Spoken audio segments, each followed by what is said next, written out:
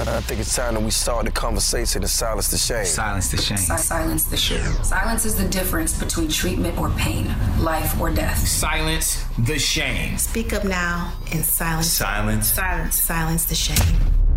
What's up, everyone? This is Free the Vision. Thank you so much for tuning in. This is the Silence the Shame podcast, and this is episode 41, The History of Mental Health in the Black Community. It was originally done as a webinar by my co-host and founder of Silence the Shame, Shanti Das, and the conversation was so good that we wanted to share it with you guys. So please remember to rate, subscribe, share, and comment. It really does help us, and we love hearing from you. I hope that you enjoyed this episode, and happy Black History Month. Good evening, good evening, good evening. My name is Shanti Das. I am the founder of Silence the Shame Incorporated. We have been in the mental health space for the last 3.5 to 4 years, and myself personally as an advocate for over 5 years. A lot of you know my own story, and it's just an honor to still be able to do this work. And I bring you greetings, and I hope that you and your families are in good health and good spirits. And we're going to get into an incredible conversation tonight. Welcome to the history of mental health in the Black community. We're doing this to kick off Black History Month. And for those of us in this community, we feel like every month is Black History Month, but we are going to honor February, right? And do it. And it's so funny. We might talk a little bit about this, how DE&I is everywhere now. It's the buzz. Every corporation is trying to figure out how to be diverse and how to work with more people of color and how to work with us Black folks. But we want to kick off and really talk about the history of mental health so we can understand it as a people. We know a lot of folks are opening up and sharing, and so many of our clinicians have been busy during the pandemic and doing virtual sessions, but what really is the root of mental health in our community? So I want to start by introducing our panelists. I'll let them share in 30 seconds or less a little bit about their background, and then we're going to dig right in. So ladies first, I would like to welcome my sister friend. I feel like since my sister passed away in 2019, she knows when to call me, and she is so busy, but she always calls right on time. She's not my therapist. I wish she was. She can't be. But let's welcome Dr. Spirit, who we just fondly call Spirit. Welcome. Spirit. Oh, that's so sweet. Thank you so much. I'm so happy to be here. Hey, everybody. I thought everybody was like, hey. So real quick, yeah, it is just Spirit. Yeah, I'm a doctor of psychology. I'm a licensed professional counselor with a group practice based out of Atlanta, Georgia. All of that stuff is super great. But, you know, the main thing is just I consider myself to be a mental health expert. This is really about being able to come to really be able to educate us, to talk to us about who we are, where we are, what it is that we want, and how we make our lives better. So, you know, with no more to do, let's get into it. Awesome. Well, welcome again. Next up, we have Dr. Nadia Richardson from No More Martyrs, and we got to know each other maybe 2 years ago now, I think. It's been a few years now. We've worked on a couple projects. And, I'm just so in awe by her brilliance. She's such a smart, yes, you know you are. Incredibly smart, and so much knowledge around this space with mental health and particularly Black women. And so I'm just happy to share this space with you again, my sister, and can't wait for us to do more and collaborate in the future. Let's welcome Dr. Nadia Richardson. Absolutely. Thank you for having me, Shanti. You know, every time you call, I'm going to pick up. So tell us a little bit about your background, Dr. Richardson. Sure. So I'm the founder of No More Martyrs. It's a mental health awareness campaign that seeks to build a community of support for Black women and girls. We look at mental health throughout the United States, but also overseas. We've been able to travel to Brazil and explore mental health as it's experienced through Black women there, and visiting some mental health facilities there and doing some digital storytelling there. And we host an annual conference that has traditionally been known as the National Minority Mental Health Awareness Summit, but this year it will be known as the Beyond Biopic Mental Health Awareness Summit. And I just enjoy the work. You know, I'm a university professor, interdisciplinary researcher, all of that really great stuff that Dr. Spirit mentioned as well, that, you know, we do in our profession. And I think people think that our hearts gravitates towards the work that we do because of our backgrounds. But I'm a Black woman who identifies as living with a diagnosis. I am diagnosed as bipolar 2. And I talk about this from a research perspective, but I also talk about it from a real life lived experience. And so I connect and get to as much out of our community of support through No More Martyrs as I feel like I'm able to put into it. Thank you, thank you. Thank you, my queens. We honor and salute you, and thank you again for being on here. And last but not least, our king, Dr. Vaughn Gay, who is a friend, a longtime friend of Silence to Shame, and you've seen him on our podcast episodes and heard him at community conversations, and he just does so much to support our efforts, and it really is a collaborative spirit between his practice and our organization. And he recently received his doctorate last year, and we're just so proud of him and just the work that he does. He now has his private practice. So welcome, welcome, King Dr. Vaughn Gay. Tell us a little bit about yourself. Shanti, I appreciate that. And once again, I appreciate you having me on this panel and with these two esteemed guests as well. Dr. Gay, Doctor of Social Work and licensed professional counselor. I feel like I've been in this field of mental health for a very long time now, almost 16 years, going back to when I was working in the group homes while I was an undergrad, working with underrepresented populations, young Black men that had a lot of behavioral and emotional disorders, but we really weren't sure what to kind of call that and how to package it and how to treat it. So now I'm the executive director of Holistic Atlanta, which has actually morphed from a mental health private practice now to a healthcare entity, where we'll be adding additional medical modalities. And we leverage technology and virtual health to increase access to our services to underrepresented populations. So like Spirit said, a mental health expert, and really have been chomping at the bit to get into this conversation. I know everyone that's joining us here tonight, is going to have open ears to what we have to say. So thank you again. Thank you, thank you. So let's jump right in. I want to read a small blurb from an article published in 2019, and I apologize if I get the doctor's name wrong, from Dr. Uchenna Ume, a former San Antonio, Texas physician. And I quote, "Mental illness has been in existence as long as humans have inhabited the earth, but for the people of African descent, little or no references are available about this condition before the 1700s. In 1848, John Galt, a physician and medical director of the Eastern Lunatic Asylum in Williamsburg, Virginia, offered that Blacks are immune to mental illness. Galt hypothesized that enslaved Africans could not develop mental illness because as enslaved people, they did not own property, engage in commerce, or participate in civic affairs such as voting or holding office. This immunity hypothesis assumed, according to Galt and others at the time, that the risk of lunacy would be highest in those populations who were emotionally exposed to the stress of profit-making, principality and wealthy white men." Based on this blurb that I just read, Dr. Gay, can you give us some context on how mental health in Black people was addressed during this time of slavery? Because that was just quite absurd. Right. And so when we start to dissect that and unpack exactly the setting, the time of where we're at and who was in control, who was in power, who was running the institutions, we're looking at the early 1800s. The antebellum period before the Civil War. So during this time, there was really a dichotomy in terms of the thinking of slavery, right? You had those that were in support of slavery and those that were against it. A lot of the doctors during that time, and it was really important for us to understand how wealthy the South was and how prominent the South was on a global stage. And so a lot of the physicians that we will kind of talk about this evening, a lot of them are highly recognized physicians to this day in the South. And so even as Dr. Galt was speaking in the early 1800s about, slaves, what it is he said, they were immune to mental illness, and he was in Virginia. You had Dr. Cartwright that was down in Louisiana that coined the term drapetomania. Essentially, he said that slaves that wanted to run away from the plantation had a mental illness. That was what their diagnosis was. What was that name again? Drapetomania. Okay. Drapetomania. It's a term that is very widely known. There have been books that have been written on it, and there's a direct connection to Dr. Cartwright down in Louisiana. And I've even spoken about, my personal, quote unquote favorite, Dr. Peter Bryce down in Tuscaloosa, Alabama. And there is a huge elevation of him at the University of Alabama. There's a road named after him and a medical school as well, or a medical building named after him. And Dr. Bryce, during this time, he noted there was an individual that he was working with, a former slave, that came into his care during that time. And he was actually seen as a progressive because he actually worked with former slaves, he worked with Black people.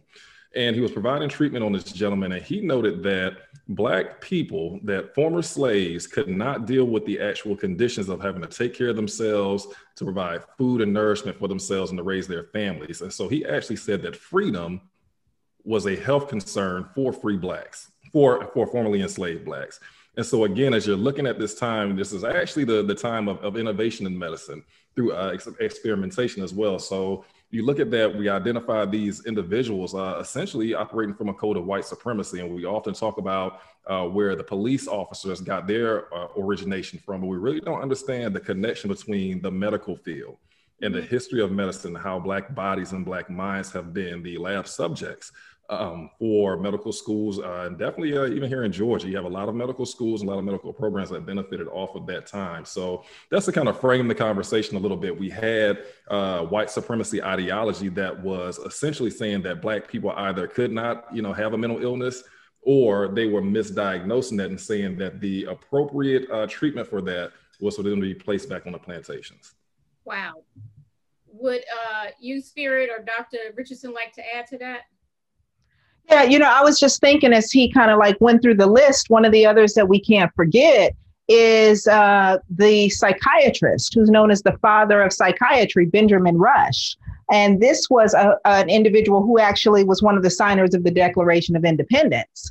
And he said that Black folks suffered from something called negritude, which was a form of leprosy. And the only cure for negritude was to become white. So what we have to understand when we talk about scientific racism, we talk about racism and systemic racism within the medical community, but we don't usually have these conversations about mental health. And we have to recognize that it was no different. And unfortunately, we have not had a reckoning. We have not had conversations. And even so many clinicians of color, we do not know the history of our relationship with mental health and wellness, because these are not the types of common pieces of information that are taught as we enter into the field. So until we understand the reckoning, until we can look at decolonizing mental health, until we can really look at what it means to talk about mental health and wellness specifically as it relates to communities of color, we won't not just not understand the disconnect for us as clients entering into the mental health field, but also what it means for us to be clinicians, and also what it means to be a minority group within a group of clinicians. So there's an uphill battle that we're facing that we may not even understand today that is currently shadowing the context of mental health and wellness for all of us.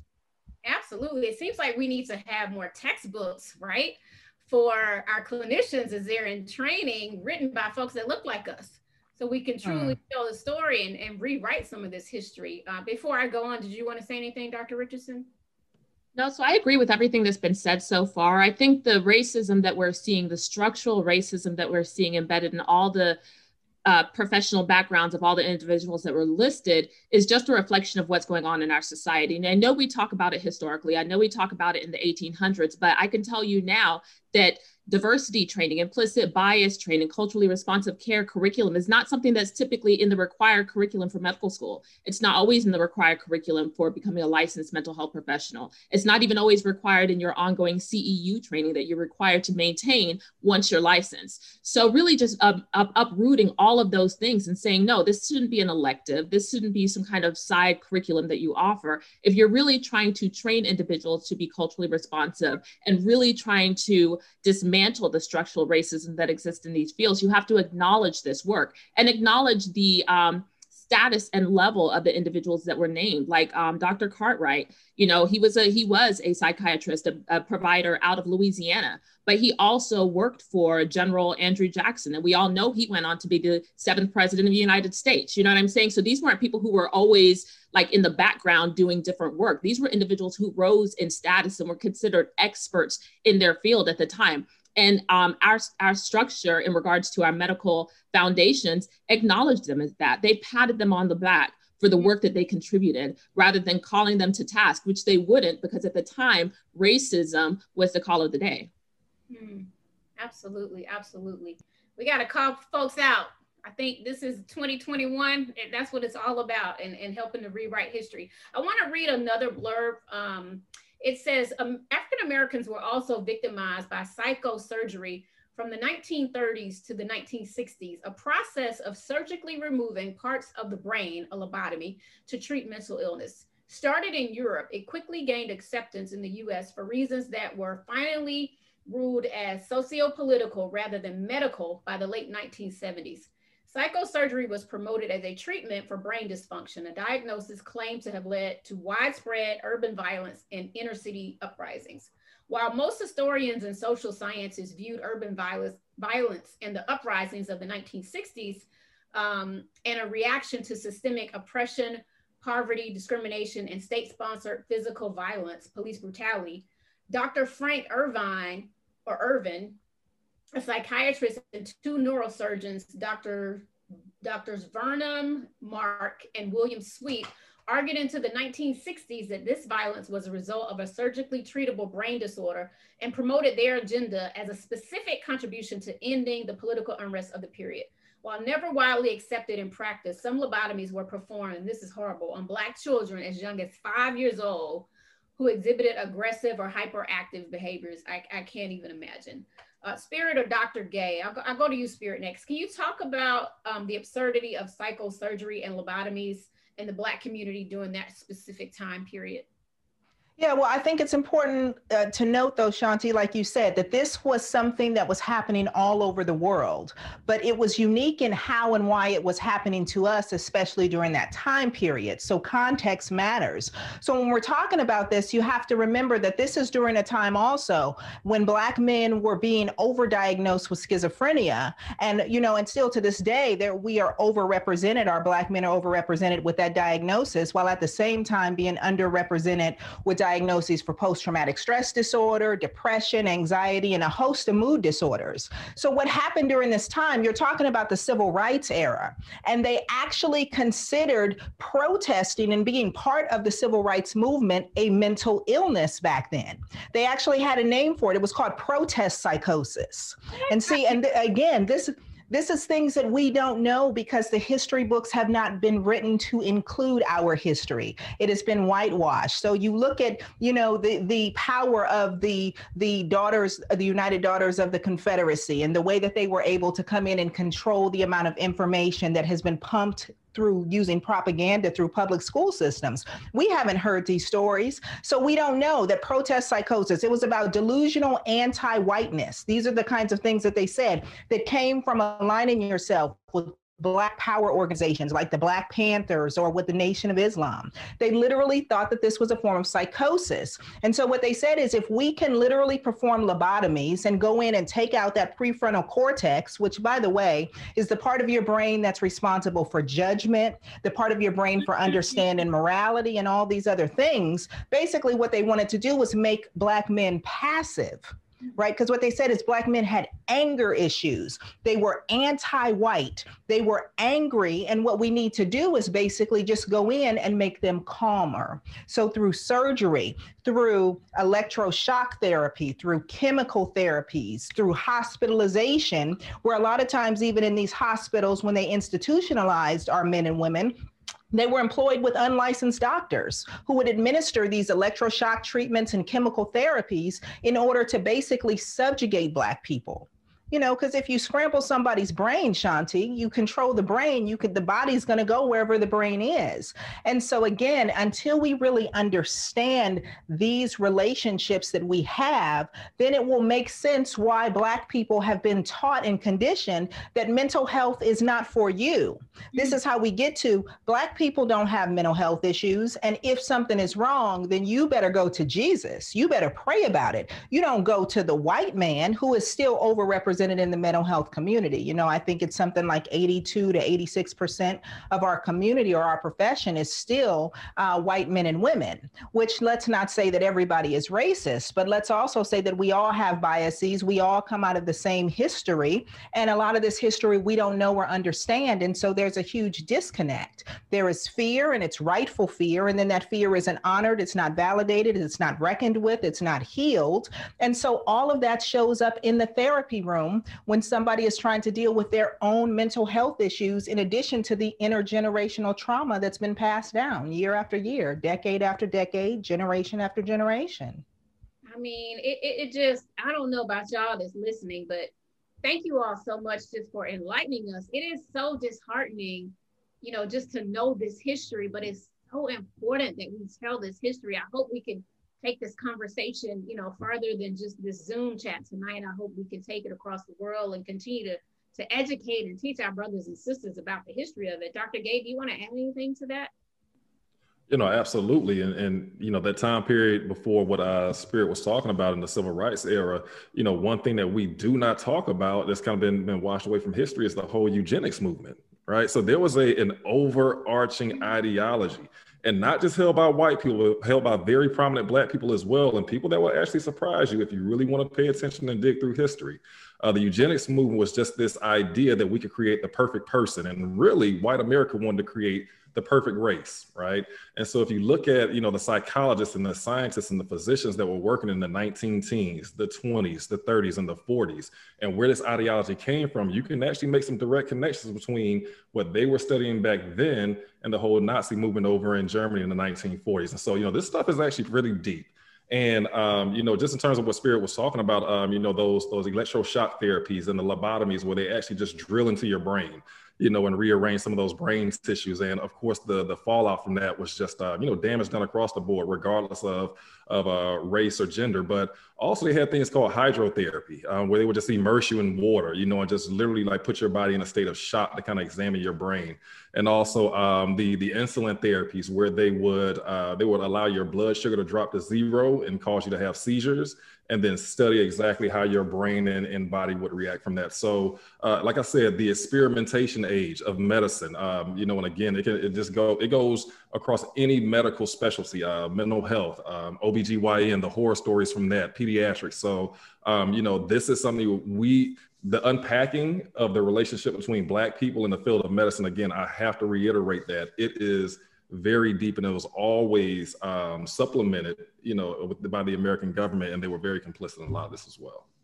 And so this leads me into my next question. Dr. Richardson, why is an understanding of history important right now as we talk about mental health and what we're going through as African Americans? We've heard so much, and it's still so much more to learn and unpack. And I hope all y'all get together and write a book about it and publish it, because we will all buy it. But I think it's just so important that we as African Americans understand the history of mental wellness and why, you know, the stigma is still there because of, look how we were treated, right? We were never even meant to get real treatment, and just the absurdities of the excuses that they placed on, you know, why we acted this way or that way. And it had nothing to do with our emotions and our feelings. Absolutely. I think, you know, just to answer your question, the reason it's important for us to understand the history of this is because we are living with the remnants of this. We are living in the results. The disparities that we are experiencing in regards to Black mental health is tied to all of the things that have been mentioned tonight. When we talk about the protest psychosis, and I know there are a few people in the comment section that were like, whoa, I've never heard about that. There's a great book by John Metzl called The Protest Psychosis. And he goes into a lot of detail about how this came about and the social context in which it happened. And just to really tie this back again to how we are living history, the Diagnostic and Statistical Manual, which is used for diagnosing mental illness, they acknowledged the protest psychosis in 1968. So they didn't dismiss it as just some kind of off the wall idea. They acknowledged it, wrote it in there, wrote up what the symptoms might look like and how to diagnose this. And it's also tied to other disparities. And let me go back a second. I don't know how old everybody is on this panel, but 1968 is just 10 years before I can, you know, 1968 is not that long ago. Mm-hmm. That's just 10 years before I arrived on the planet. So it's just, it's not that long ago. So when we're talking about Cartwright and the 1800s and all of these different things, these are disparities that are more recent. There are disparities that are much more recent.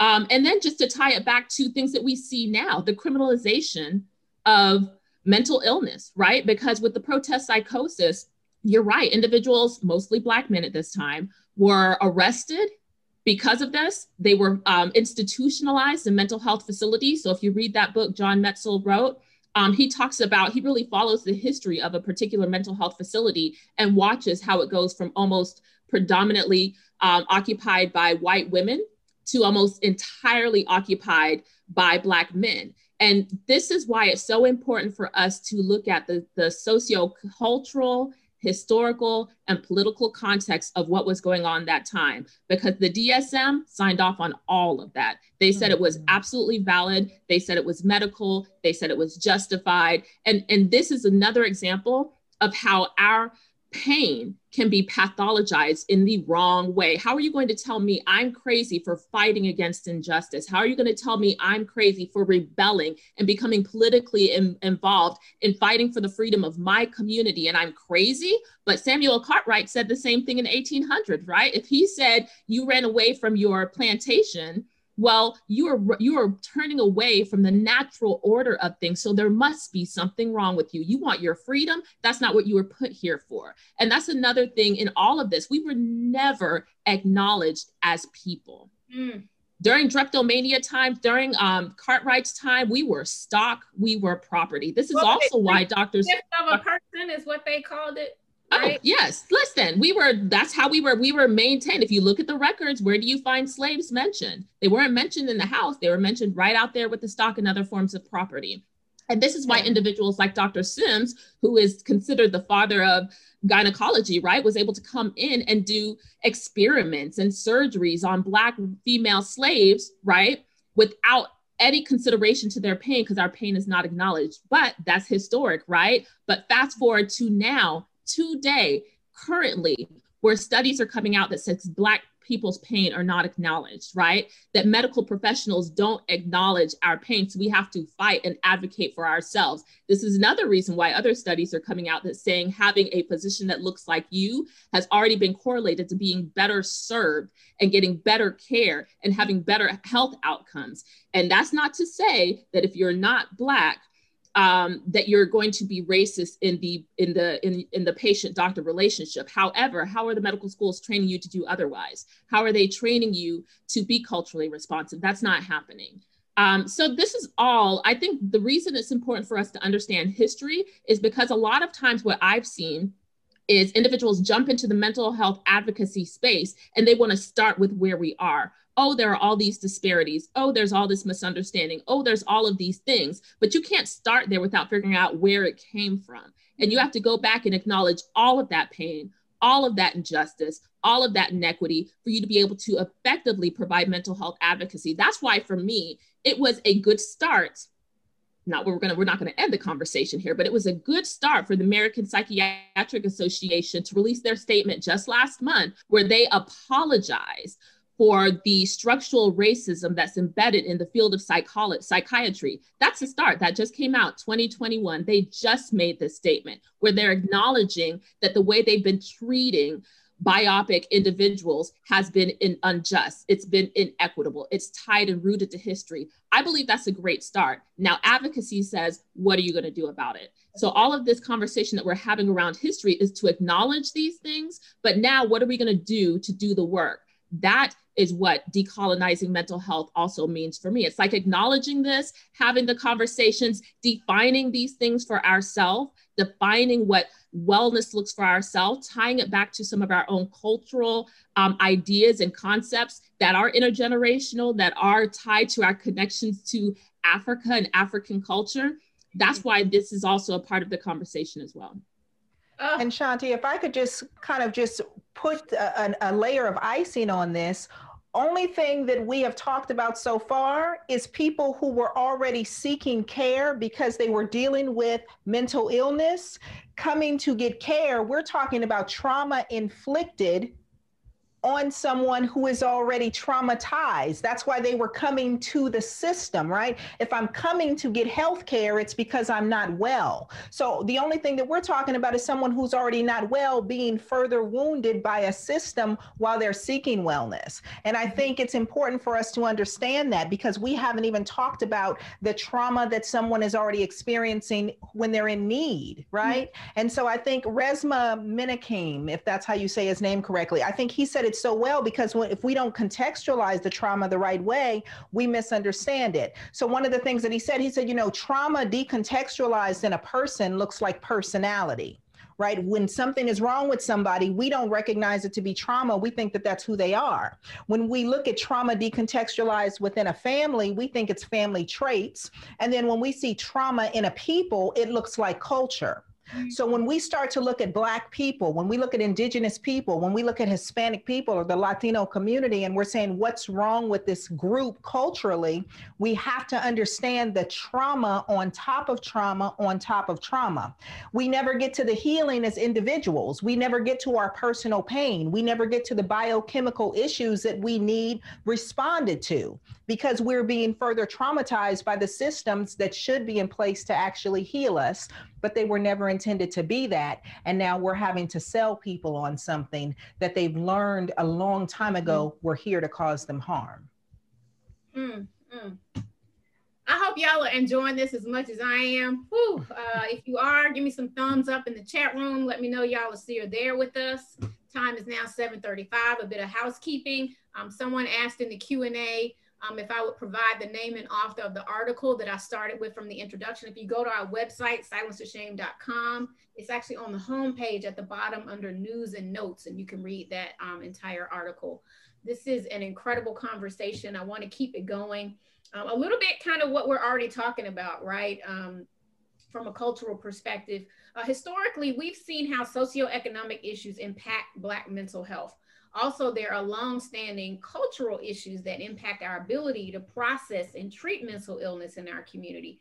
Spirit and Dr. Gay, and I'll go to you, Dr. Gay, and back to Spirit. Can you talk about how both socioeconomic and cultural issues play a huge part of mental health in the Black community, continuing on our conversation, from what happened through from slavery till now? Yeah, absolutely. And, so Spirit really kind of hit it on the head, really kind of pinpointing how this thing impacts us on an individual level, and then on a secondary level, and then on a tertiary level within our culture. I always say that everybody that's Black needs to be getting individual therapy, but then our culture needs therapy as well. We need therapy in terms of our approaches to dating, our approaches to money and finances, our approaches to raising our children, right?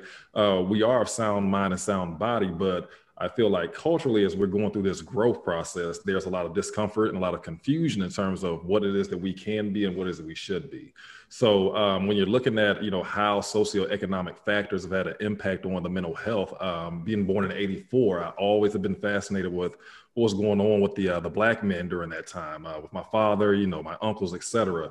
We really don't understand how crack cocaine was really like chemical warfare on our community, and that decimated the community, not just, from the addiction standpoint, but from how they removed individuals from their families and then from their jobs, the communities, and then also society, right? Also things like, economic forces, when America has a huge impact, when there's a huge impact on the economy in America, whenever white America catches a cold, we catch the flu. So, a number of individuals have lost jobs through different economic periods. And it's often difficult for Black and brown people to be able to find new employment, or for Black and brown owned businesses to be able to have the funding and the equity to reestablish themselves. And so there's a direct correlation between, especially with men, lack of economic opportunity or lack of being able to provide, and depression, right? Substance abuse, negative coping mechanisms. So when we're looking at socioeconomic factors, it's really from a public health standpoint. And those social determinants of health do have an impact on our mental health. And when we don't have that network or that system already built in place for us to be able to go to providers that look like us and have similar experiences and are within our communities, and we have resources to do that. When we don't have that avenue, then that's when us as individuals, we spiral out of control, then our families, our communities, and then our culture, as a result. Absolutely. Thank you. Spirit? Yeah, I think that it's a comprehensive issue. It's taken us since the inception of our country to get to where we are now. It's going to take a lot longer to even find solutions, if those solutions are not only to be found, but also to be applied. So I think that we have to look at what is going to be the most realistic approach. We have millions of people who are suffering right now, who need help right now. There are not enough clinicians of color. That is just the reality, which means that if 80% of clinicians are not people of color, then we're going to have to put a demand demand on the system. We're going to have to put requirements on the system, because the real deal is we need more help than what we can offer. You know, and so what we have to figure out is, how do we educate the system? How do we uphold the system? How do we make sure that those requirements are in place? But also, how do we serve as the megaphones? How do we serve as the advocates? How do we continue to educate the communities about finding clinicians who will be the right fit for them? How do we look at making sure that the next generation of mental health professionals are being groomed? How do we make sure that those course curriculums are in place? How do we make sure legislatively that we're advocating for the right civil rights? How do we look at mental health being a public health crisis and making sure that our legislators and our medical community know how to be responsive to that? So I think it's a multifaceted approach. We need to have more conversations. We need to have more think tanks, but we also need to think pragmatically about this. It would be incredible to say cultural competency is the thing, and clearly that's the buzzword today. But the real deal, when you look pragmatically about numbers, the numbers simply aren't there. So while we're trying to have impact, what do we do with the millions of people who are suffering every day right now? How do we work to instill trust? How do we work to instill education, but not just talk about mental health awareness? How do we ensure that resources are there? Because if we keep screaming mental health awareness, but there are no resources behind that, what is the good and sound in the alarm that, yes, you may have anxiety or post-traumatic stress disorder or depression, but you have no way to access care. You have no way to access medication. You have no way to get to a provider to even figure out if you are clinically need diagnoses, right? So we have all of this work to do. So we have to be sounding the alarm. We have to have a call to action, but we also have to hold ourselves accountable, and we have to hold one another accountable. We have too many people who are in this field who see this as a job and not as a passion. They are looking for a paycheck. They are not healers. How do we root them out? How do we hold individuals accountable who are teaching coursework where we're not represented or we are misrepresented? How do we begin to attack the system and make sure that we are rebuilding and recreating a new system all at the same time? And it's heavy. We won't get it all done in this lifetime, but we have to work tirelessly to get it done, and also to get it done together. Because the other part of this is that too many of us are operating in silos as well. We've been taught that having a private practice is the holy grail, and I really think that that's about trying to keep us apart rather than together. So what happens is one clinician is working over here toiling away while another one is working over here toiling away. They never connect, they never magnify, they never grow, and both of their practices fall apart, which means all the people that could be serviced never are. So how do we continue to work collectively to not just sound the alarm, but change the system, change the tide, move the needle? Can I just say, I just got to take a second and breathe. What you said is why we do the work that we do. Yeah. At Silence the Shame. And for the last, 3.5 years, I know people saw Silence the Shame come in like, who is this little tiny organization? But it was the passion. It was a passion for me wanting to take my own life. It was a passion for me not understanding why my dad took his own life. It was a passion for my other family member who, violently attacked another family member and been living with bipolar 1 disorder and trying to help our community. And when I tell y'all that these clinicians and doctors that are on here today, every time I call them, they are here. When I say they're passionate about it, they've been seeing clients all day, or they've been teaching all day. And they gave up their evenings to share. Because why? Because we got to get this information to the people. You are so right, Spirit. I'm just so grateful and humbled to be in you guys' presence. And I do hope that we can continue. I have so many ideas and I'm taking notes, and we're going to do so much to continue in this fight to just change the narrative around Black mental health. It is just so, so important. So I'm sorry I had to just get that out. It was on my spirit. I just had to give y'all flowers right now in the middle of this panel, because this is so incredible. And your knowledge, your vast knowledge of this area, just, is to be commended. And we praise you and we appreciate you. Well, Shanti, if you're gonna celebrate us, can we celebrate you for bringing this about and bringing us together to do this work? Because I am encouraged because of conversations like this. Like all of the work that's been mentioned, it took us 400 plus years to get here. We're not going to dismantle the system and turn all these disparities around overnight. It's going to be a lot of work. It's going to be work done on multiple levels. It's going to be done by individuals with degrees, and it's going to be done with individuals who are in the community and don't have a degree. It's going to be a lot of conversation and collaboration, and spaces like this are going to get people excited and passionate about doing the work.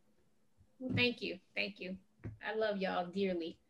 So let's talk about Black women for a quick second. Dr. Richardson, we've seen a lot of research about the mental health costs of being a quote unquote strong Black woman. Can you explain how this concept of strength is rooted in history? And then I want you to talk about it a little bit, Spirit. And I was watching one of my favorite shows last night, Chicago Med, and one of the nurses on there, she's going through something traumatic with a family member, and essentially the other coworker was like, "Oh, you got this," and she started crying, and she was like, "No, why, as a Black woman, do I always have to have this?" So let's talk about how that is rooted in history. I mean, it's great that people look to us, but we've been saving the world and still saving elections and the country and everything else and our families and doing 10, 11 million things at one time. Like, take us through a little bit of the, historical analysis of it to kind of present day. Sure. In regards to just being a strong Black woman, it ties back to a lot of the history that we've already mentioned.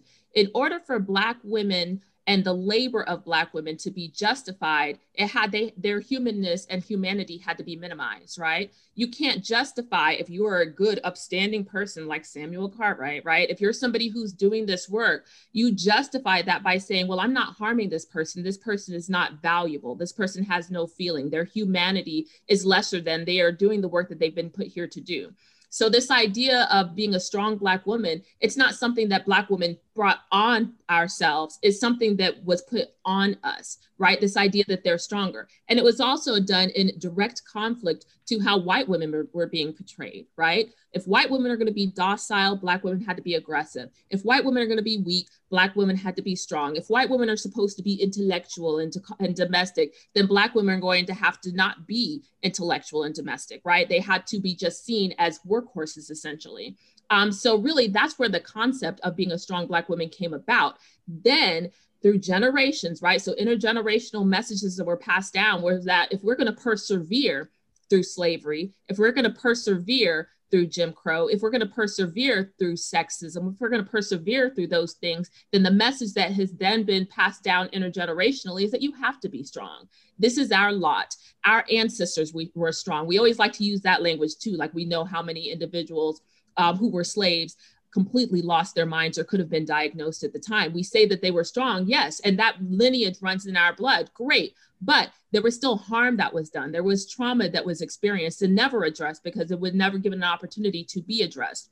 And so now when we think about this concept of the strong Black woman, it's strength that we have to essentially, the idea has been internalized that we have to persevere because we still have, when you look at Black maternal rates, right? And mortality rates. When you look at infant mortality, when you look at the disparities that still exist, you still got to go to work in the morning, right? You still have to wake up and take care of your children and take care of yourself and do these other things. So this idea that you have to be strong. But what I often educate women about and advocate about is why are we so focused on being strong rather than questioning the systems that are creating these disparities that we have to persevere and be strong against. A lot of the work that No More Martyrs does acknowledges the fact that we have to create environments that foster our mental well-being versus damages it, right?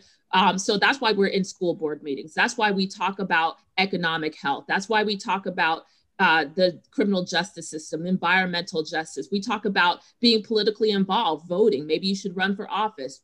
We talk about all of these things because all of these things create environments that can either threaten our mental well-being or foster our mental well-being.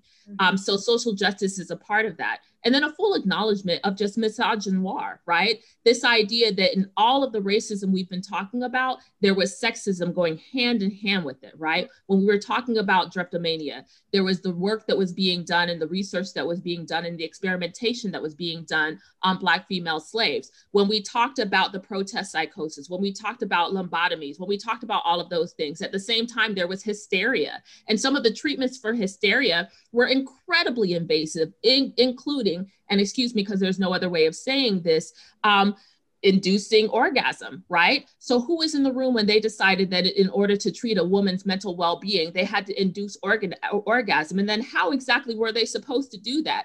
They did it with their fingers, they did it with vibrators, they did it with water, right? Really focusing on genitalia, because in order to tap into what's going on mentally with a woman, and this is where sexism comes in, it must be connected to her sex, right? Because that's all women were valued for. So in addition to the racism and the sexism, all of these things are contribute to this idea of strength. What do you have to persevere against? And that's also a part of the conversation on how we heal, but also how we advance in regards to being able to provide mental health services that are whole, holistic, culturally responsive, and truly connect to the intergenerational resilience of Black women, acknowledge that as a positive thing, but also points the finger back to the individuals that are causing their distress. Thank you, Dr. Richardson. Spirit, would you like to add anything to that? Well, you know, what I love to tell Black women especially is, you know, just because you carry it well don't mean it ain't heavy. So can we just pause for a minute and acknowledge how heavy it is and let you know that you are still okay, right?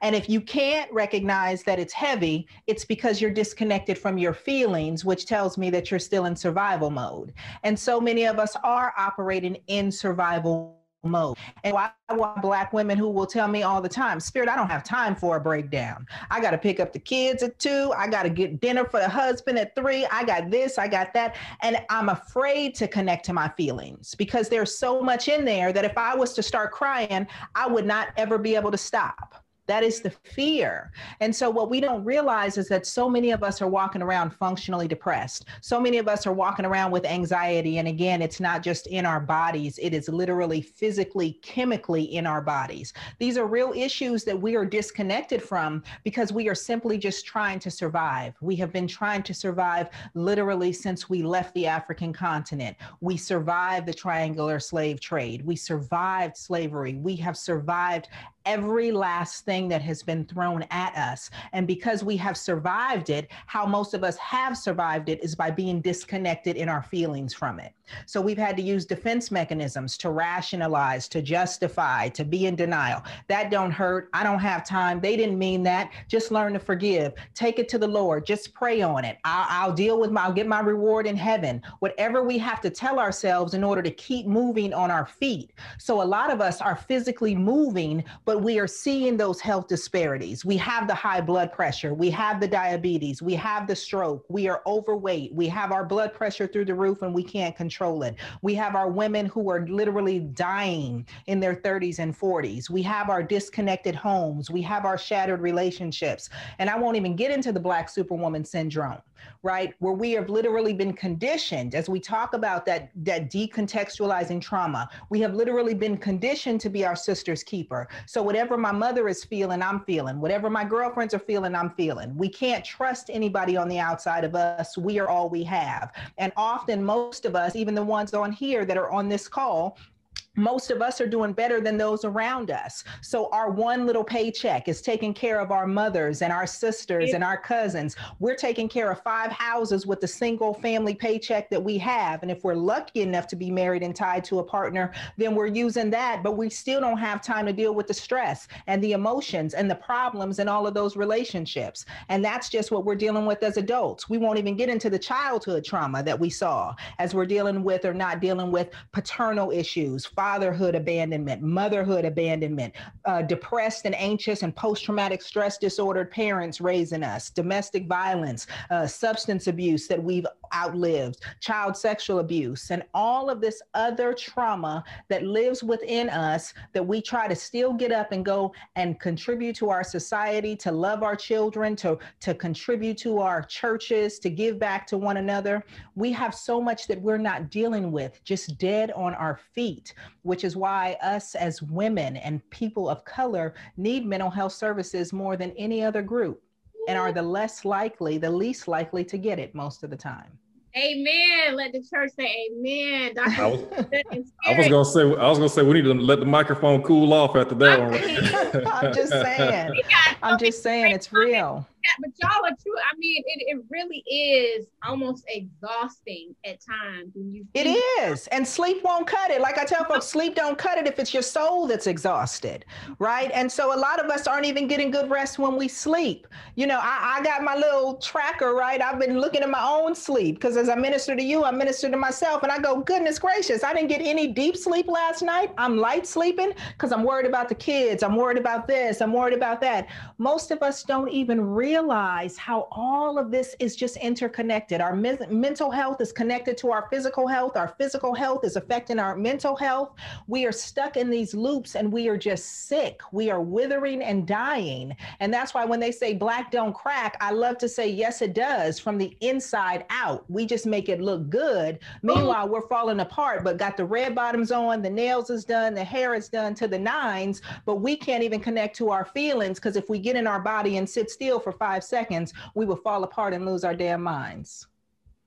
It's just the way we're working right now. And we got to do better for ourselves and for the people that we love. Yes, Black kings and queens. You hear it firsthand. We've got to do better. All right, so we're on here till about 8:15. So I'm going to keep this going with a couple more questions, and then I want to take a few questions from our virtual audience. This has all been phenomenal. We're just getting so many great comments. And for those of you that are asking, yes, we are recording this session. It will be up virtually in a couple of days on our Silence to Shame YouTube page, as well as our clinicians will be pushing it out. But this is just a wealth of information, and we surely, truly hope to continue this conversation. So as we know, this is Black History Month, and we recently posted on our Silence to Shame Instagram page the first Black person to receive a PhD in psychology, who was Dr. Francis Sumner. And the first Black psychiatrist in America was Dr. Solomon Carter Fuller. Statistically speaking, I read that the vast majority of mental health treatment providers in the United States are white. And I know you alluded to this earlier, Spirit. For example, approximately 86% of psychologists are white and less than 2% of American Psychological Association members are African American. We also see the need increasing more for clinicians who are Black because some people prefer, you know, clinicians that look like them. We talked about this too, or someone that can culturally relate. Dr. Gay, what can we do to get more young students to enter the fields of psychiatry and psychology? So I think it's a little bit of a generational thing to a degree. So right now we are the generation that I guess is bringing this conversation to the forefront in the mainstream. We're hearing about mental health and mental illness every single day. When you're looking at it from a training perspective, you have to actually generate an interest in helping our young folks knowing that this is actually a viable career that has direct impact on our people. And that's one thing I love about being in session. At the end of every single session, I know that I had a direct impact on my client, who will then have an improved, emotional response within their homes, that's having an impact on their families. So, really kind of creating this lane and helping people understand that therapy and mental health and psychology and psychiatry, it plays out in so many different fields, outside of just, mental health specifically.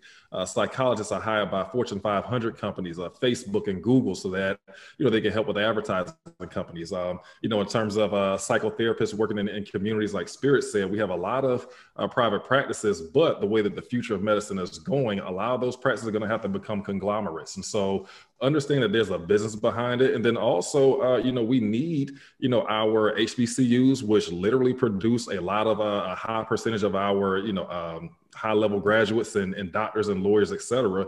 We need them to invest in mental health programming, whether that's master's degree programs, if that's providing scholarships and funding for young folks that want to be able to get into the field, whether that's actually adding academic programs to medical schools that specifically focus on mental health and having courses on multiculturalism and even conversation. I mean, the history of mental health in Black America literally should be a course, right?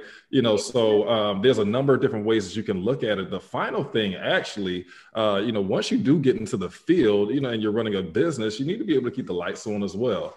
And so we know, just kind of working with insurance companies or what have you, that we don't necessarily get paid our true value And even though it's not always about the money, we definitely have to be able to keep, the businesses viable and keep them moving so we can continue to have impact. So working on the policy end, making sure that mental health practitioners that do serve our community are able to receive their just due and their worth. I think that by looking at, having a multi-pronged approach on that, we can really start to see more people that look like us in the field within the next generation. Absolutely. Anybody else want to comment briefly on that? Yeah, if I could add to that, because I've had the fortunate opportunity to have worked, and I taught with the medical school and I worked in diversity in medical schools. And there were some absolute challenges when I came in and asked them about their Black representation of medical students coming in their incoming classes. It was extremely low at the school that I was working with, but nationally that's the case. Getting our young people interested in the field is one aspect of that journey. It's a very important aspect. Acknowledging that inequalities and access to education is a whole nother thing. There's a lot of work that needs to take place before they even enter a medical school classroom, before they enter a university classroom, right? Typically what they say in recruitment office in a medical school is that if you start preparing for medical school in undergrad, you already started too late. You need to start preparing in high school, right? But if young people are coming out of high schools that are not preparing them, their dropout rates are high, their college prep courses and AP courses are few and far between, they don't have advisors and counselors that are directing them towards internship opportunities, shadowing opportunities that they should be beginning in high school, then they're not going to be prepared. They're going to be challenged. They're going to be challenged in regards to be able to persist through that education. But a lot of that, again, is tied, and this is why it's so deeply embedded in our society, right? A lot of that has to do with school funding. When you look at how schools are still funded and how much disparity exists there, when you look at the fact that a lot of schools are still funded based off of property tax, but property tax is still tied to segregation and its remnants of Jim Crow, right? And redlining and a lot of other things. So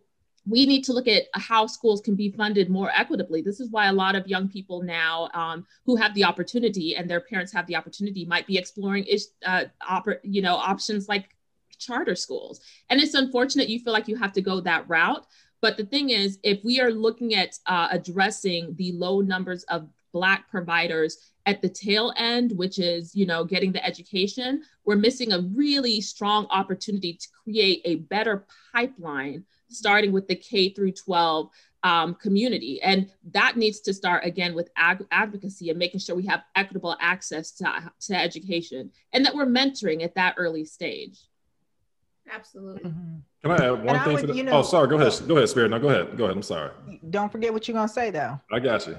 Okay. So I would say, just to piggyback off of that, I really believe it is about reaching that next generation and looking for ways to do that. And, we have to be real. America is a capitalistic society. So if it don't make dollars, it don't make sense. So how are we going to get people to buy in? They have to be able to see the value in that. And so for corporate America, they have to understand why mental health and wellness either contributes or takes away from their profit margins. So if they don't understand that if you have somebody who is dealing with mental health issues within their home, even if it's just marriage or relationship issues, absenteeism, productivity, all those things go down, which affect their bottom line. And that goes all the way down right into the school systems. And so supply and demand, we have to start teaching children that mental health and wellness needs to be a basic right. So as they go forward, when they don't have therapists in their schools, well, why don't I? They don't have peer counseling programs in their school. Well, let me go ahead and help to start one. So by the time they come out of elementary school, they go into middle school, there's no peer counseling program here. Where's a teacher who wants to be an advisor so that we can go ahead and set up these programs? So it becomes the norm. So by the time they get into college and they're talking about testing and counseling, they not only see this as a viable profession if that's what they're interested in, but they also become consumers who are invested in their mental health and wellness, which drives up the demand for our profession. So where there is a demand, you will continue to see an investment. You will continue to see focus. You will continue to see people orienting themselves to this. That's why, as Dr. Gay was talking about seeing the conglomeration and the privatization of mental health and wellness. You have all of these organizations, everybody from BetterHelp to, I can't even think about it. The list just goes on, who are now coming together. It's not because they're invested in the mental health and wellness of our societies. It's because because they recognize that there's money to be made. And so they say, let me go ahead and get 100 therapists together right here and figure out a way to make a quick couple of $1 million off the backs of these therapists. And so we have to recognize what trends are, but also recognize what our power is in that. If we have the power to be able to show up to advocate for ourselves, to advocate for legislation, to advocate for what service needs to look like, then there is power in all of this. And this is how we begin to move the wheel. So what we have to look at as we talk about that multi-pronged approach is recognize that not everybody needs to necessarily be a clinician. We need those researchers. We need those professors who are teaching. We need individuals who are in the school systems. We need individuals who understand how Title IV monies work so that you can go to school districts and say, why don't you have a therapist and use Title IV monies in order to take care of your students who are here? We need to have people who understand every aspect of the system. So as soon as we start to understand that mental health and wellness is everything, and everything is mental health and wellness, then we can demand it in every place and space in our society. And again, demand will drive up the need for supply. And that is how we begin to move the needle. Absolutely. We got to start reshaping policy and making Can I add something to that really quickly, Shanti? You all know I worked at Morehouse School of Medicine for 7 years and in the Office of Counseling Services, but of course had the opportunities just to work with all the different departments and offices there at the school, and of course with admissions and the pipeline programs. One thing I can know in terms of the different studies that they had done and just kind of identifying where their students were coming from, they actually had to create pipeline programs beginning in the 2nd and 3rd grade, for young Black kids, just to be able to generate a level of interest in science. So even before they can really introduce them to medicine and how the impact of mental health and physical health, et cetera, just generating an interest in science was such a difficult thing. So their pipeline program started at a very early age just to have that continuation and that longitudinal support for them to go all the way through high school and have to navigate all the different social issues that every Black child does. And then having to have the resources to go to college, and really having a vision. We still have a lot of young Black folks who are first graduates in their families, from college, which is definitely admirable, but it just shows exactly the reality of where we're at as a culture and as a community. And then also, once they get into medical school, I think that, and I don't want to put any wrong statistics out, but, the number of Black male students that were actually born here in America that were admitted every single year, and there was a huge effort, to try to find these young men, were very few and far between. And so even as a social scientist, I kind of look at, societal trends in historical context, and we can see how things like the school to prison pipeline, now the after effect is coming to fruition. And we look for, where are all the professional Black men, and where are all the respect, what happened? We really have kind of swept that period under the rug. Representation has become the new thing, as opposed to paying attention to the data and the actual reality of what our community is facing. So that adds a little bit of detail to it too, in terms of how can we generate, a new generation of young folks. It's so many different areas, but it does start at a very young age for our people. Yes, it does. K through 12, more federal funding, policy changes, educating everybody that mental health is everything and everywhere. And if we don't have it, we can't be successful in our communities. We can't do what we need to do in our homes. It affects the bottom lines. That's why now I do a lot of work with corporations, companies that started hiring me to come talk to their staff. And I always bring on my clinicians so we can all catch a check on, as we continue to, feed our families and educate the communities. But we have a unique opportunity. And someone mentioned that the Black agenda is a hot topic with the new administration. And we certainly are going to be, making sure that we reach out and do our part of trying to pull in some more dollars so we can help, our babies and our families and get more money into our communities. Now is the time, no matter what you're doing, we got to strike while the iron is hot. If you're a clinician, if you're an educator, if you're a counselor, if you're not licensed, but you do the work and you're passionate about it, like now is the time. Don't give up. Keep that fire burning, keep that passion going. Like I mentioned earlier, DE&I is everywhere now. So these companies want to be more diverse. And so we got to make sure that mental health is a part of this conversation when you're talking to these DE&I experts. It's just so much work that has to be done. And so I know I'm pumped up, I'm excited. And, on behalf of Silence the Shame and my company, Yeah Wellness, we're going to keep this flame going. And I want to take a few questions from our virtual audience. One is, Can you speak to the socioeconomic and mental impact of the pandemic on our communities with Black and Brown families dying and being destroyed by this health crisis? I don't know who would want to take that question, but feel free to jump in. Can you read it again? Yeah, sure.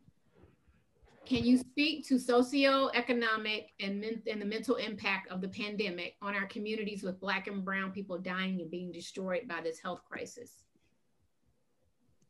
COVID was just an opportunity to have the curtain pulled back. The reason it's hitting Black and Brown communities so tough is because those disparities were there all the time. They just were not highlighted. And now when something like this hits, it's highlighted. Now we can see that the access to care is off. We can see that the opportunity to social distance when you have to go to work to keep the lights on is off. We learned that having access to running water and healthy running water is something that is a privilege for some, because some don't have access to that. So it was really just, COVID was an opportunity for the curtain to be pulled back and for us to really be called to task to acknowledge what was there all the time. And then again, take the extra step to look at how history contributes to why those disparities are there. Absolutely. Thank you. I'm going to take this next question. I'm going to try to run through some of them so we can get to a lot of questions. Can you offer any words of advice or encouragement for those that may be interested in pursuing a doctoral studies program in mental health? Dr. Gay, you want to take that? Oh, yeah. So I will say that anyone that is pursuing a doctoral degree, you will earn it, right? But it's, you have to understand that, the bigger cause is what drives you. If you are, you have to be very passionate about this work. You have to, really kind of hone your skills and understand different techniques so that you can process and be able to help individuals. A lot of the cases that come across our desk, can be very traumatic. It can literally induce some memories that you may have packed away. It can remind you of some personal experiences. So, in terms of motivation and encouragement, find your niche, find your lane, understand what your passion is, figure out what drives you. And just create a lifelong commitment to this. It's not just sitting in counseling sessions. Like I said, psychology is different from psychiatry, which is different from psychotherapy. And so there's so many different ways where we can have impact. Some people actually are licensed therapists and they just go around and just do talks and conversations, right? That's impact. Some do mental health research on a public health level. That's impact. Some are really good on social media. That is impact. So it's really about, what you are very skilled at and then how you can package that with your training and your education in graduate school. And then definitely seek funding as well. There are a lot of companies that will pay for you to get your doctoral degree. So don't pay out of pocket if you don't have to.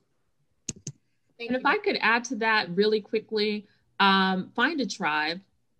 When you get into the classroom, depending on what school you're going to, you might be one, if not the only person of color, and to persevere. Like, I remember moments where I was finishing my doctoral program and I was doing my research on Black women and mental health and had mentors, professors, good meaning people who were not Black saying, well, why do you have to focus on this kind of research? And you're such a skilled researcher, if you went in this direction, and it was because I didn't see it. It didn't exist. I wanted to know more about it. I wanted to add to the research that was there because it was so few and far between. And I can tell you the year I graduated nationally, because I use this statistic in a presentation I do, is that maybe 3% of the PhDs that were awarded in the United States that year went to Black women.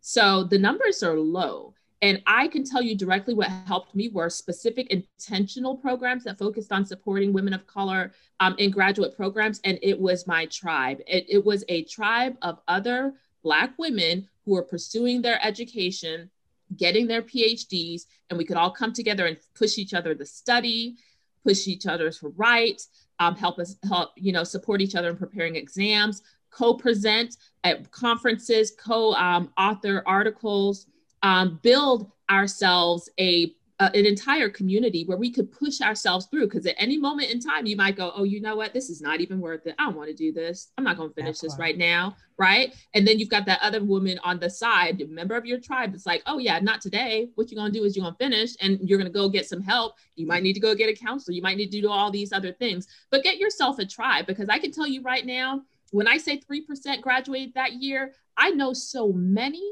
And when you get into that community, it's such a small community And I can celebrate all of them for making the strides that they're doing. And Dr. Vaughn talked about impact. I can tell you off the top of my head, like I'm a researcher, professor who started a nonprofit. There are so many other women that I graduated with or who graduated within the 3 to 5 years of me who did the same thing. They went in their field, they're doing the research, they're making sure that melanin and Black voices and Black presence are in the research that they're doing. And then they went and started organizations and companies and things that are doing the work. So the impact is great.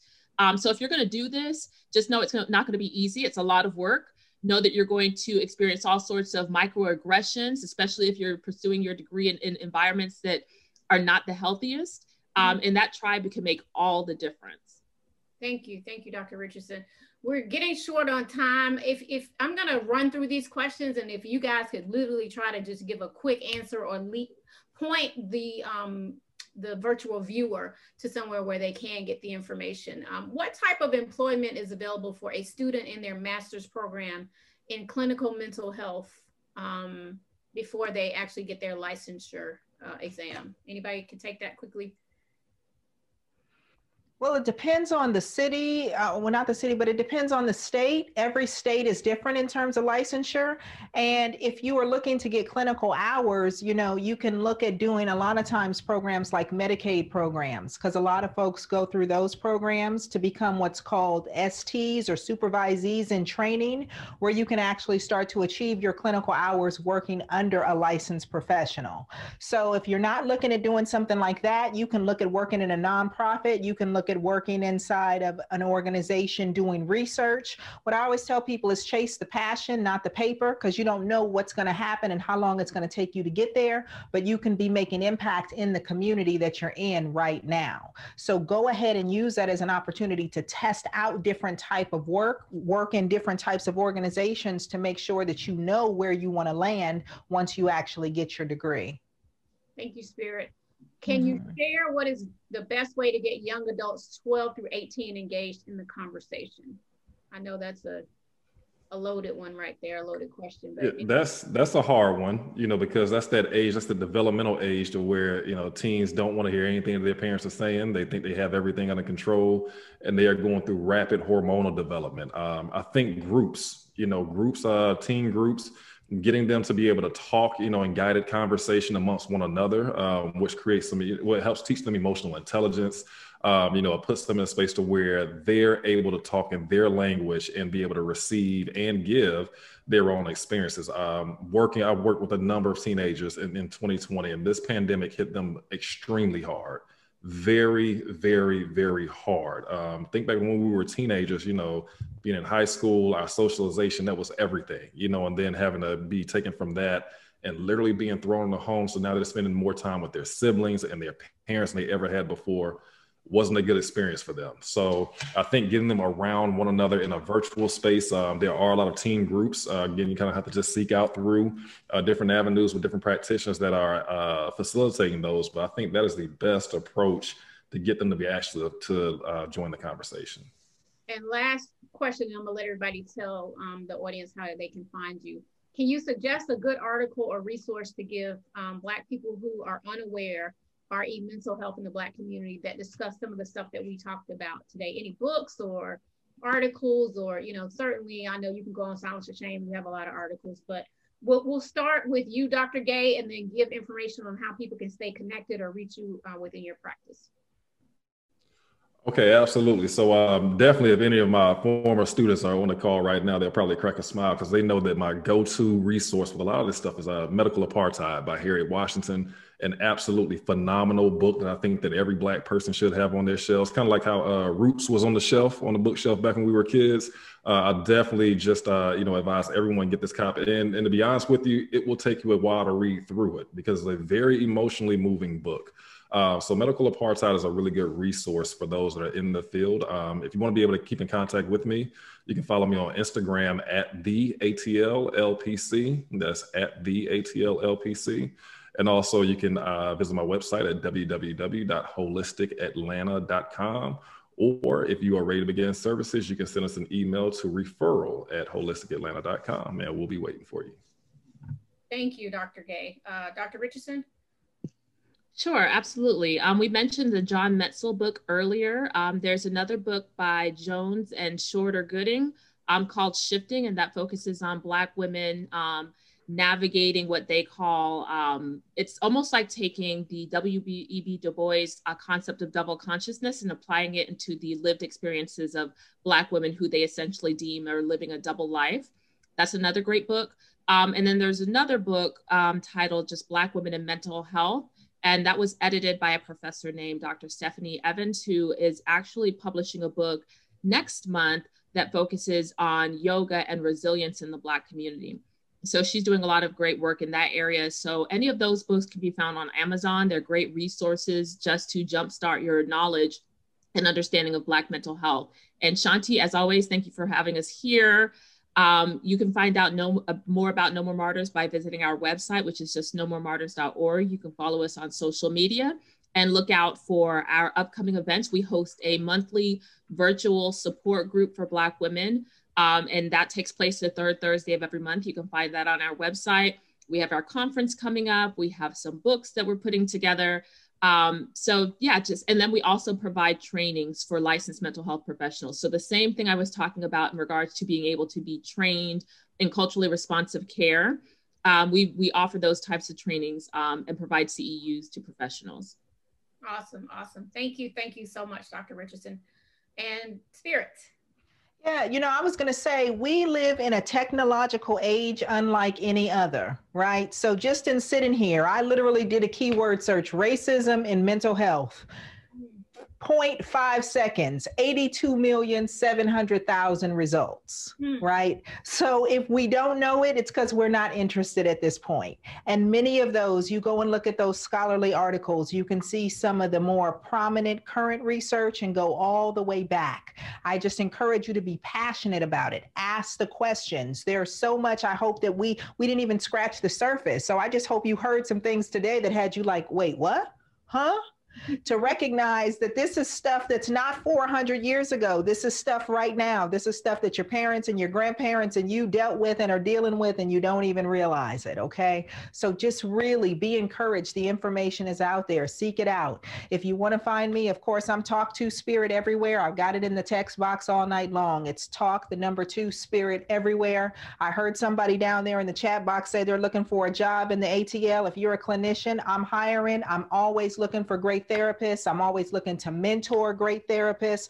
I provide supervision. I provide all of those great things. So if you are passionate about this field, you have questions, I am probably one of the most accessible therapists that you know. I'm out here at least once a week having public chats. I mean, I don't hide this. I need to give it away because I only got one body, one life, and I don't know how long the dash is. I need as many people to get everything I've been able to store in this brain as I can give away. So I am always here. I'm accessible to you guys. Hit me in my inbox, hit me on the live Facebook chats on Friday at noon, whatever you need, I got you. But let's continue to move the needle because mental health is real. We all have it. We are all suffering. Heal yourself first because you can't heal nobody if you are not healed. If you're a therapist, don't play games, get in somebody's chair because you will do more harm to somebody trying to help somebody when you are not even well yourself. So let's hold each other accountable. Let's hold each other up. I love y'all. I love these panelists. Thank you guys all. So happy to be a part of tonight. So happy. Thank you. And I want to mention a book, a couple of people that I know actually contributed to this book, and it's called Mind Matters, a resource guide to psychiatry for Black communities. It is such a good book. And there are just so many other good books out there. Dr. Ajita Robinson recently released a book around grief, and it really helps you through the grief process. So make sure it's AJITA, Dr. Ajita Robinson, rather. Just Google her, you can find the book. And shameless plug, my book has been re-released. If you want to learn about someone who had a lived experience, I talk about my experience. It's called Silencing My Shame. It's available on my website, shantidas.biz. Of course, you can find more resources on www.silencetheshame.com. We do have a podcast, as I mentioned. It's on iTunes, Google Play, SoundCloud, over 40 episodes, y'all. So much information there. Go back and listen to it when you're getting up and getting dressed in the morning or in the car, taking the kids to school, plug in your phone and listen to those podcast episodes. And we have some great digital content that's on our YouTube page on Silence to Shame TV. This panel will be on the Silence to Shame YouTube page. So just make sure that you're, spreading this out into the community after today. I want to mention again, May is Mental Health Awareness Month. It'll be here before you know it. May 5th is National Silence to Shame Day. So we're starting to get geared up for that. We're going to do a ton of more conversations and continue the work that we've been doing with so many wonderful organizations. And my Instagram show, Yeah Wellness, kicks back off next week. I interviewed a ton of celebrities during the pandemic talking about self-care and wellness in the Black community. I'll be interviewing Angela Yee from the Black Breakfast Club next week, and a lot of more guests to come. So I'm really excited about that. But I just want to thank everyone for giving us time on your Thursday evening. You could be doing anything else. And I know the kids are probably trying to eat, and the husband is calling you to come and do, whatever, make food, hang out, chill, Netflix and chill, whatever it is. But y'all took the time to learn the history of mental health in the Black community. And that's so important. So give yourselves a big round of applause. I cannot thank, again, these kings and queens and queens and kings for their wealth of knowledge and information. I love you all from the bottom of my heart. I am here day or night if y'all need me, and I don't say that lightly. Vaughn, you know how I feel about you. Nadia, you know how I feel about you. And Spirit, it goes without saying. When I met you, God put us in each other's life for a reason. Truly. Y'all is a mother of like 7 or 8. 7 kids. Don't put another one, girl. He be trying. Don't do it. Come on now. 7 is enough. Yes.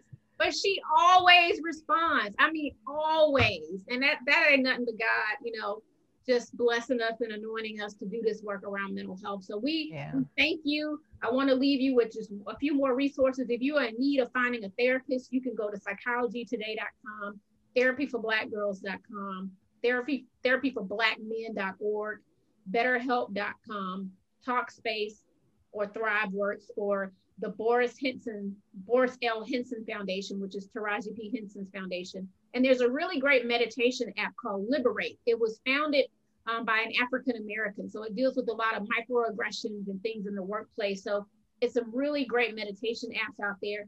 If you know someone that is threatening to harm themselves, you can call the National Suicide Prevention Lifeline, which is 1-800-273-TALK.